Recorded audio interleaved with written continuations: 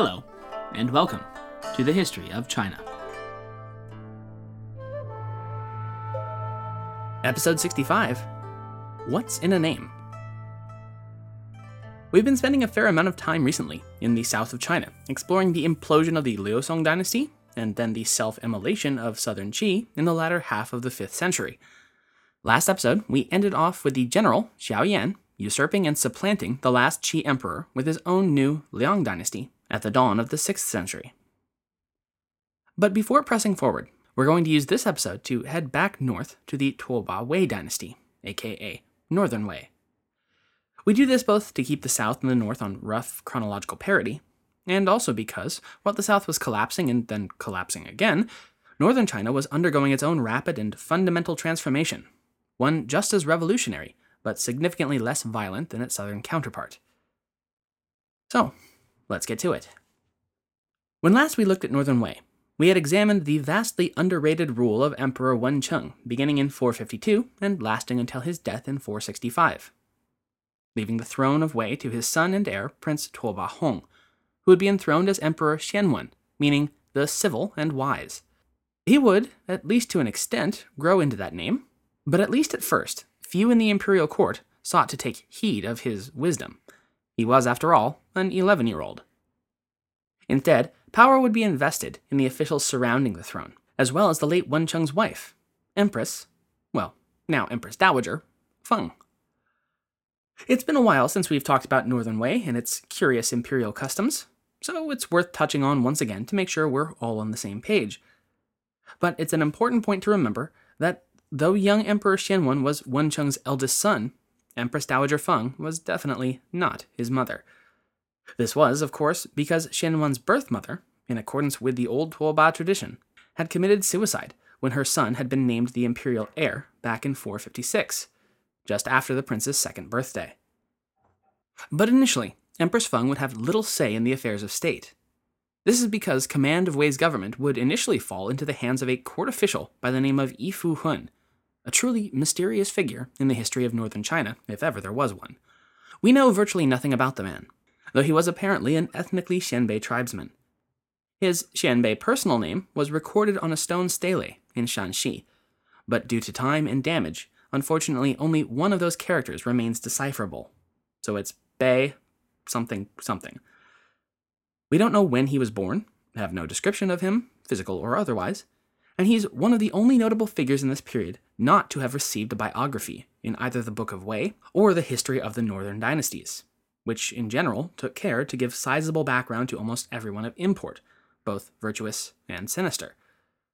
So Minister Yifu, the regent cloaked in shadows, managed to take hold of more or less total power in the Wei imperial court shortly after Xianwen was enthroned, and he wasted little time in shoring up his position against any competition, by having them all murdered, of course. Most notably in this string of political killings was the assassination of Buliogu Li, or as we came to call him back in episode 61, Li the Bulgar, who had been Emperor Yuan Xun's closest and most trusted advisor and his prime minister over the majority of his reign. The incident is described in volume 130 of the Zizhi Tongjian as, quote, Li the Bulgar, Prince of Pingyang, had traveled to Daijun Hot Spring to ease the symptoms of a disease. Once Emperor Yuan Xun had died, however, Yifu Hun dispatched a messenger called Qiu Ling to inform Li and summon him back to Pingcheng. Upon arriving at Daijun, Qiu Ling informed Li of the emperor's death, but added, Yifu Hun now has control of the heart of the empire and the imperial household. He has turned traitor against the imperial clan and has killed all who have stood against him. Though all appears quiet for now, I strongly advise you not to return. To this, Li replied, Though you are right to caution me against Minister Yifu's wrongdoings, I must return to Pingcheng at once for the emperor's funeral. On his fastest horse, Li rode directly for Pingcheng, but having arrived, he saw that Minister Yifu had grown ever more reckless and violent. He had already killed multitudinous ministers, officials, marquises, and princes, and such brutalities had become common occurrence. Li sought to confront Yifu in a public house for his many crimes, but in so doing, Yifu attacked and killed him. End quote. Regent Yifu's reign of terror continued through 465 and into 466, when he tellingly promoted himself to the Prince of Taiyuan.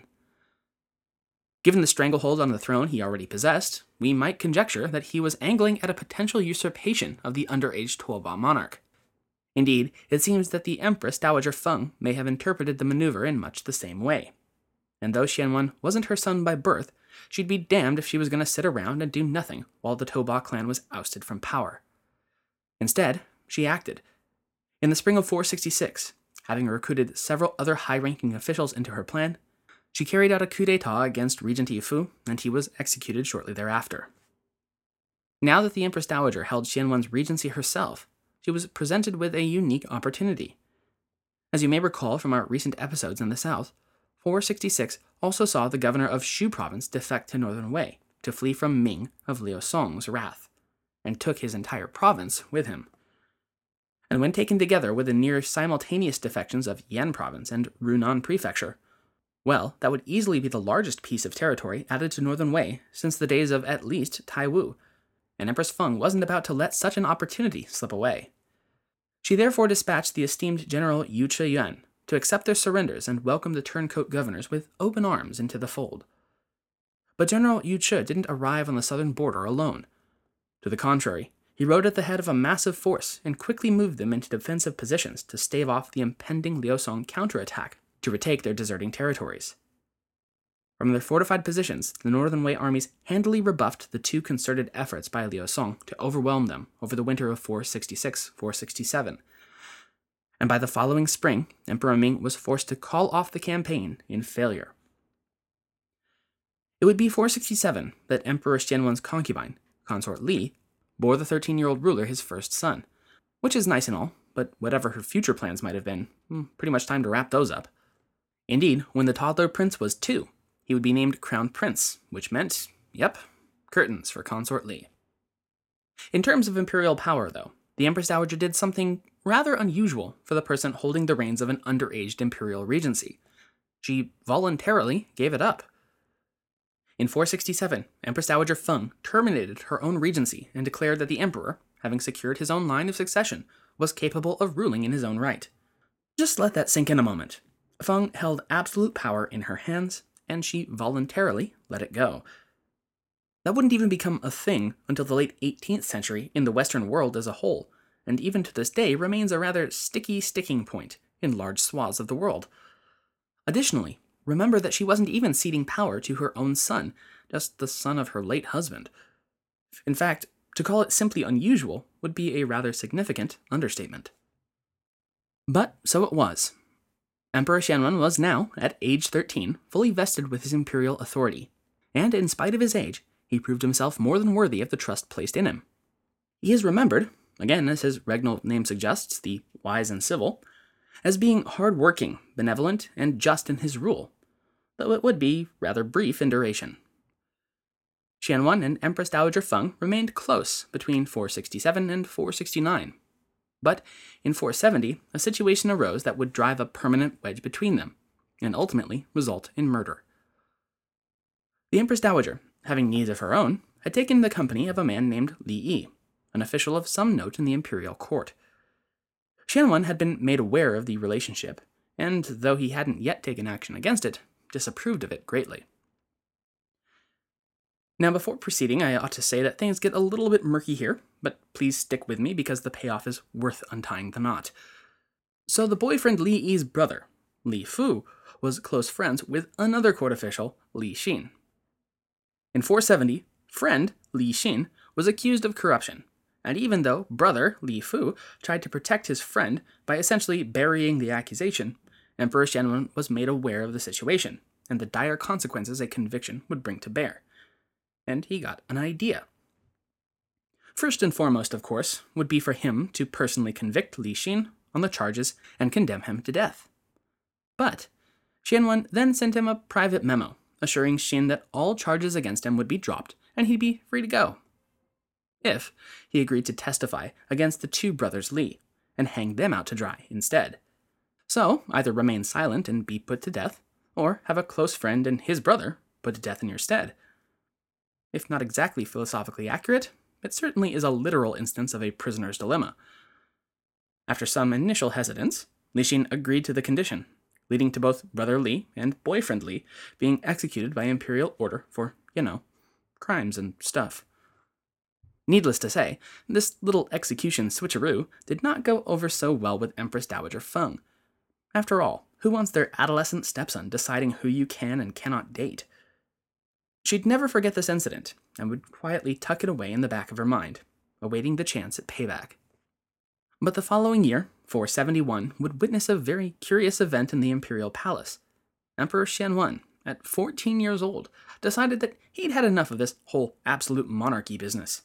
So he retired, in order to have more time to study his true interests outside the stodgy affairs of state. He initially floated the idea of passing the throne to his uncle, the Prince of Jingzhou, but his officials strongly opposed such a move.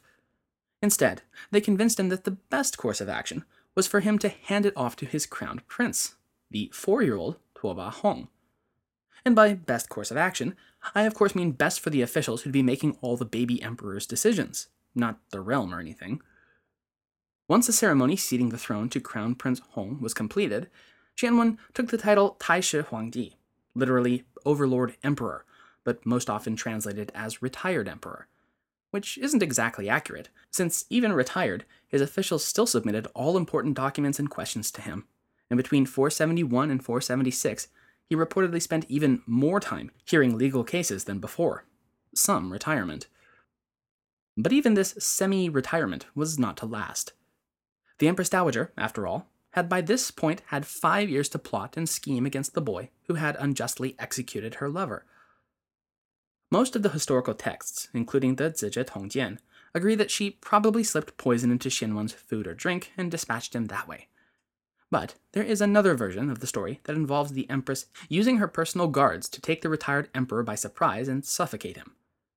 Regardless of the method, though, at age 21 or 22, Xianwen was dead, and the Empress Dowager, now Grand Empress Dowager, Feng, resumed the regency over Northern Wei she'd given up 9 years prior. While young Emperor Xianwen played with his toys in the corner, this time, Empress Feng was ready to run the whole show. And she was more than up to the task, being both highly literate and mathematically adept. These skills were somewhat off-put, though, by her penchant for promoting lovers far beyond the stations they were actually capable of performing, for which she quickly grew to fear people would criticize her for. Wonder why that would be. Her solution to potentially being criticized for both the undue promotions and the numerous extramarital affairs was to harshly punish anyone she perceived as mocking her or pointing out her indiscretions, up to and including death. Notably, one of her many victims in this period was Li Xin. Yes, the same Li Xin who had sold his 2 friends up the river to save his own skin. Now his dead friend's girlfriend was in charge, and she certainly wasn't feeling particularly forgiving. His double betrayal had bought him between 6 and 7 additional years, but one must wonder how many of those might have been wasted on regret. Regardless, he finally met his end at the Empress's order in 477. In spite of Empress Feng's harsh methods and long vindictive memory, the reign of Emperor Xianwen, at first nominal and then later in his own right, is not a period of northern history remembered for its extreme brutality. Instead, it is mostly remembered as the period in which Northern Wei's aristocracy fully committed itself to a policy of rapid and near-total Sinicization. Now, this process had been ongoing since even before Northern Wei had existed as a political entity.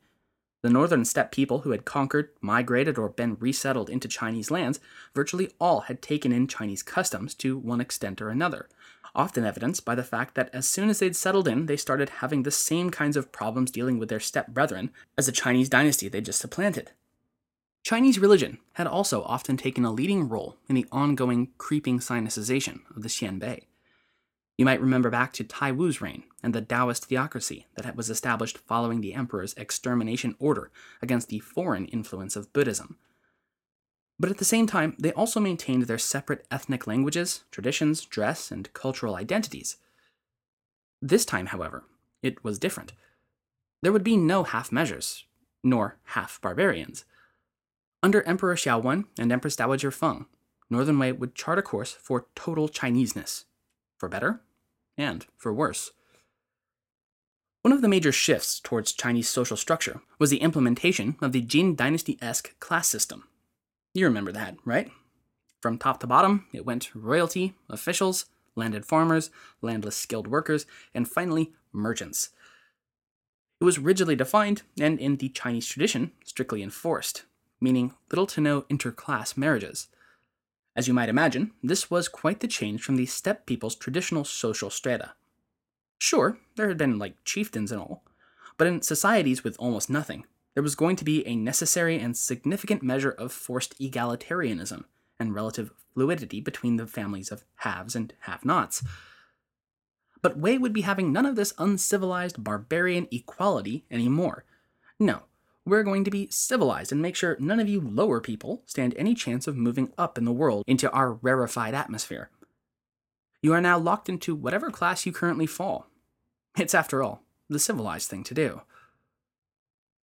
Marriage lines also became, once again, an area of importance for the court of Pingcheng.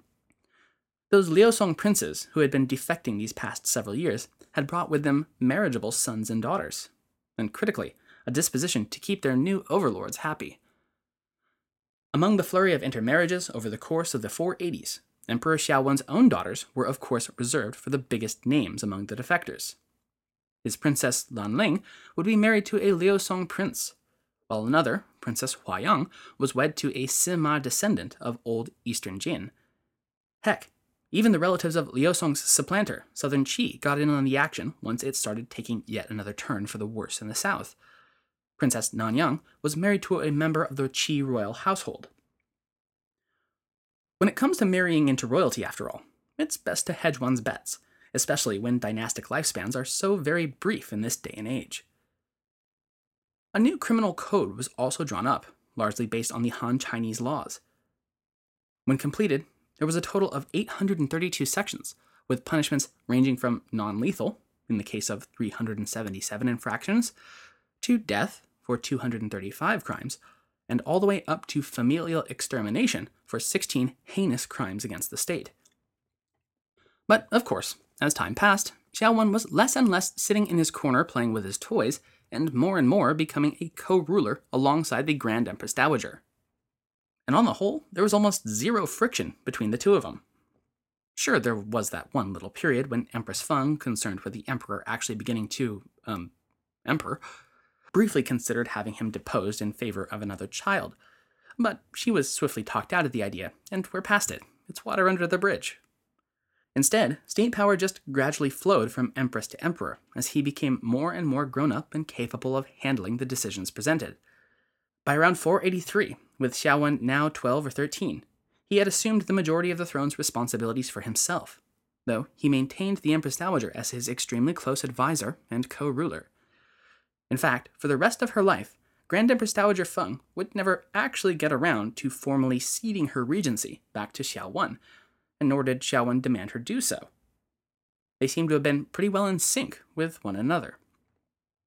It would be that year, 483, that Xiaowen's consort Lin would bear him his first son, which would be named the Crown Prince Tuoba Xun, resulting in, yes, the forced suicide of consort Lin, apparently at the urgings of the Empress Dowager herself, because sinicization campaign or no, some traditions are just worth keeping.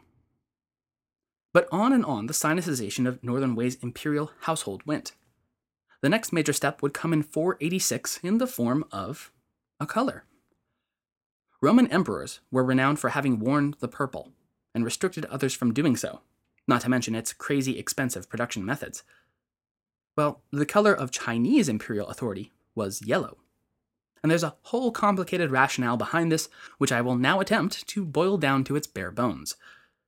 In Chinese astronomy, there are 5 colors, each associated with the 5 elements: wood, air, fire, water, earth, and metal.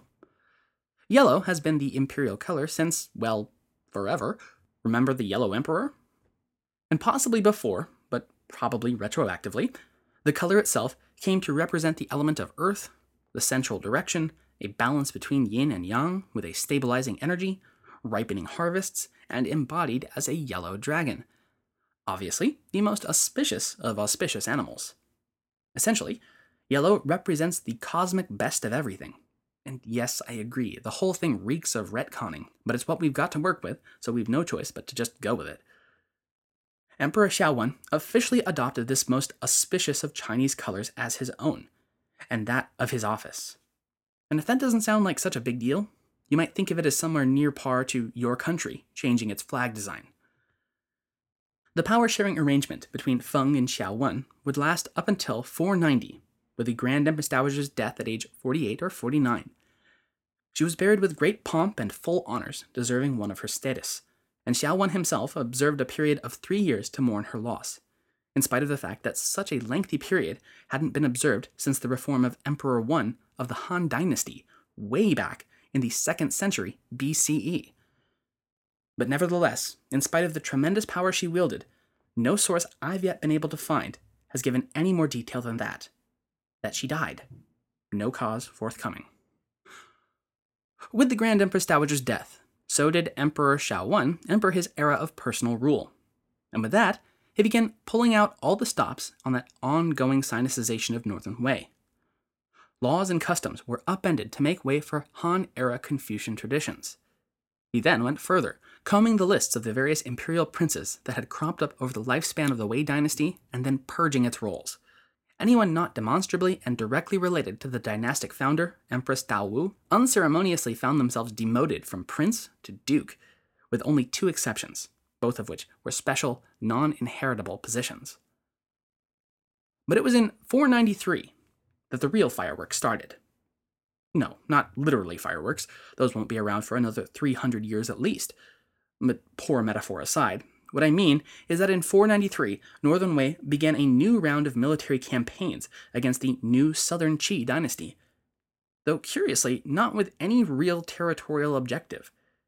Instead, the entire campaign was in fact little more than a smokescreen, one intended to keep Southern Qi off balance and prevent them from trying to take advantage of what was about to happen inside Northern Wei. Because the Tuoba family was due for a road trip. Yes, that's right, it's time to move the capital of Wei yet again.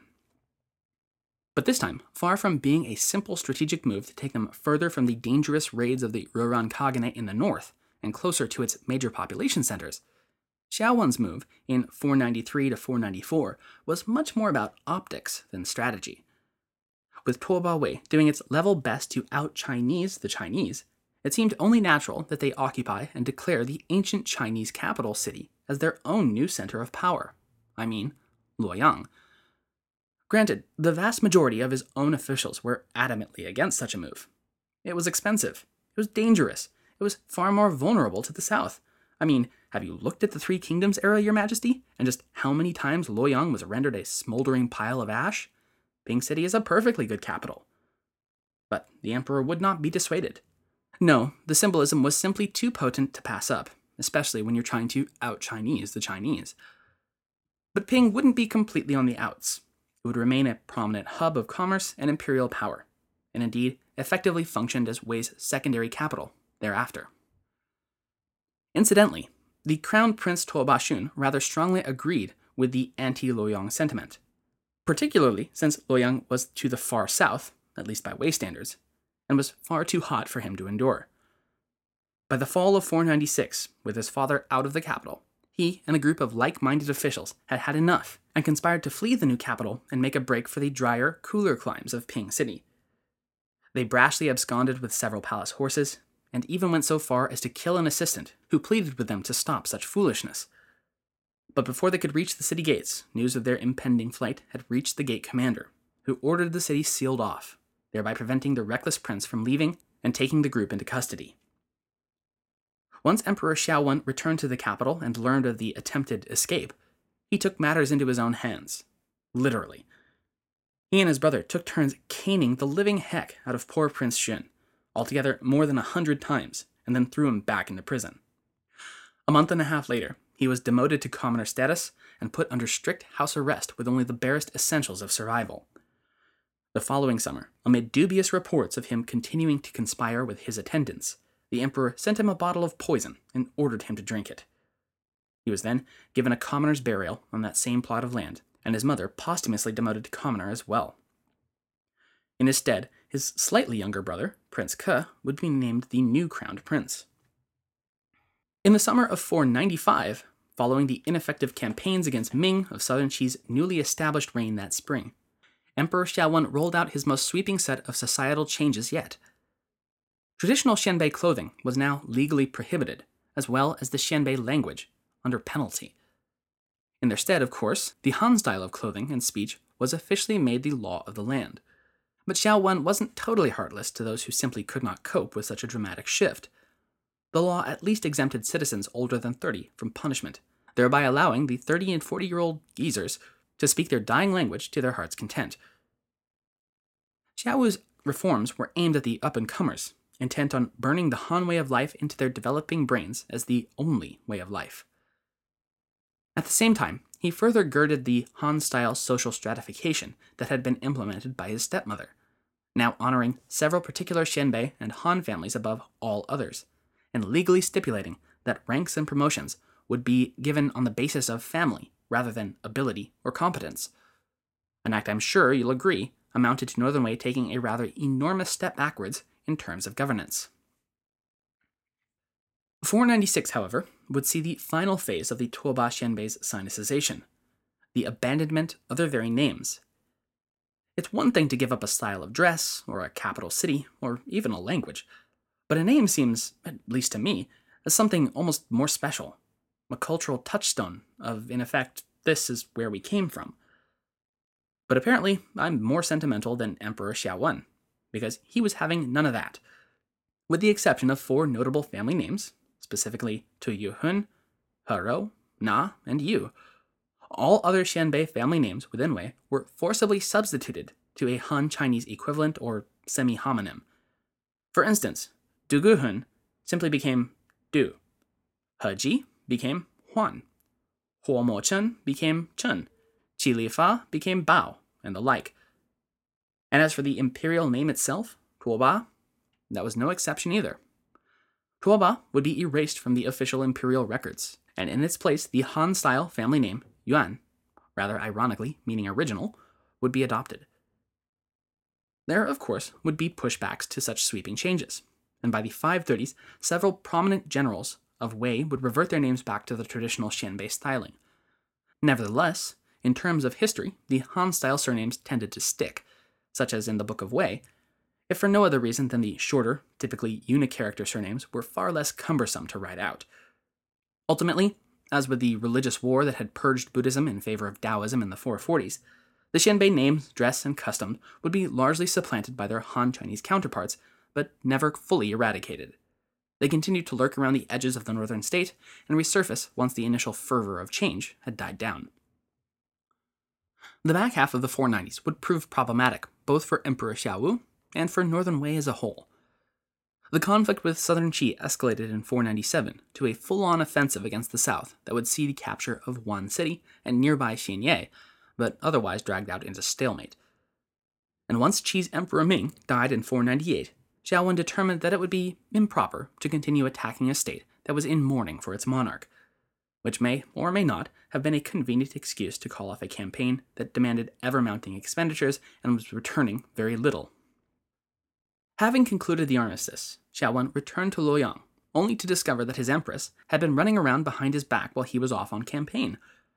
It's worth pointing out that this empress, his second, was named Feng Run, and was in fact the niece of the late Grand Empress Dowager Feng. Nevertheless, to avoid unnecessary confusion, we'll go ahead and call her by her formal name, Empress You, literally and tellingly translated as the Lonely Empress. Because Emperor Xiaowen often spent time on the front lines of his numerous wars, he was often not at the imperial palace. Empress You, therefore, carried on an affair with her attendant, with her eunuch servant doing his level best to keep it all under wraps. But when the empress tried to force Emperor Xiaowen's widowed sister, Princess Pengcheng, to marry her brother, Feng Su, Princess Pengcheng proved unwilling and so fled Luoyang entirely. Once out of the city, she proceeded directly to the war front and confronted her brother Xiaowen directly, revealing to him Empress You's affair. Emperor Xiaowen was initially unwilling to believe the accusation and kept it to himself. But when word of the princess's revelation reached Empress You, she became nervous and began hiring the servants of witches to curse Emperor Xiaowen, who was already displaying signs of declining health. Her death hexes would prove fruitless, however, as evidenced by his return to Luoyang, very much alive, thank you, in 499. Once he'd returned, he conducted a personal inquest into this rumor of adultery, and interrogated both the canoodling attendant and the eunuch who had protected the pair, and both admitted to it. The empress was then summoned before Xianwen, and he confronted her with a damning testimony in a private meeting. After he finished the interrogation, he then summoned two of his brothers, the Prince of Pengcheng and the Prince of Beihai, and declared to them, quote, "She used to be your sister-in-law, but now treat her as a passerby. You need not avoid her." End quote. This statement is important because traditionally, Chinese brother and sister-in-laws were not permitted to sit together or even to speak to each other. By declaring that they may engage with her, he was effectively saying that he no longer considered her his wife. The emperor then further stated, "This woman wanted to stick a knife in my ribs. Because she is a daughter of Empress Dowager Feng's clan, I cannot depose her, but I hope that one day she will find her conscience and kill herself. Do not believe that I have any remaining feelings for her." End quote. Once the two princes had departed, Emperor Xianwen turned once again to the disgraced Empress You, giving her a formal and final goodbye, thereby indicating that he would never deign to see her again.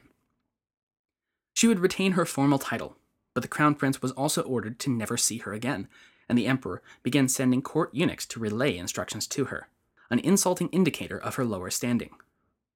When the empress balked at being addressed as such by mere servants, she rebuked them and sent them away, refusing to follow the commands they issued.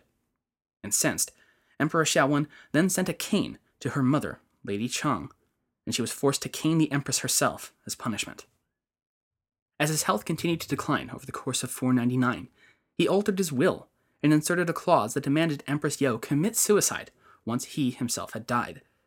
Xianwen would ride off to one final campaign against southern Qi to stave off an attack on Wei's holdings, which he would accomplish, but with the exertion finally proving fatal to the 32-year-old.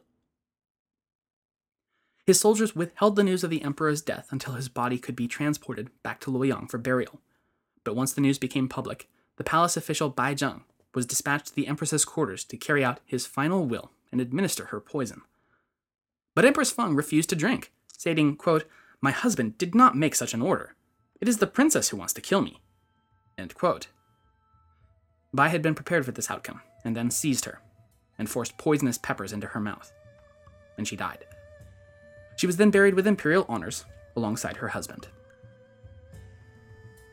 The throne would pass to Crown Prince Yuan Ke, whose reign as Emperor Xuanwu will be the focus of next week's episode, along with the increasing trend of corruption and political infighting that had more and more begun to rot the outwardly mighty Northern Wei Empire from within. And all the while, the new southern state of Liang will solidify its power under its own shrewd Emperor Wu, and seek to capitalize on any and every perceived weakness the North might reveal. All that and more, next time. Thank you for listening.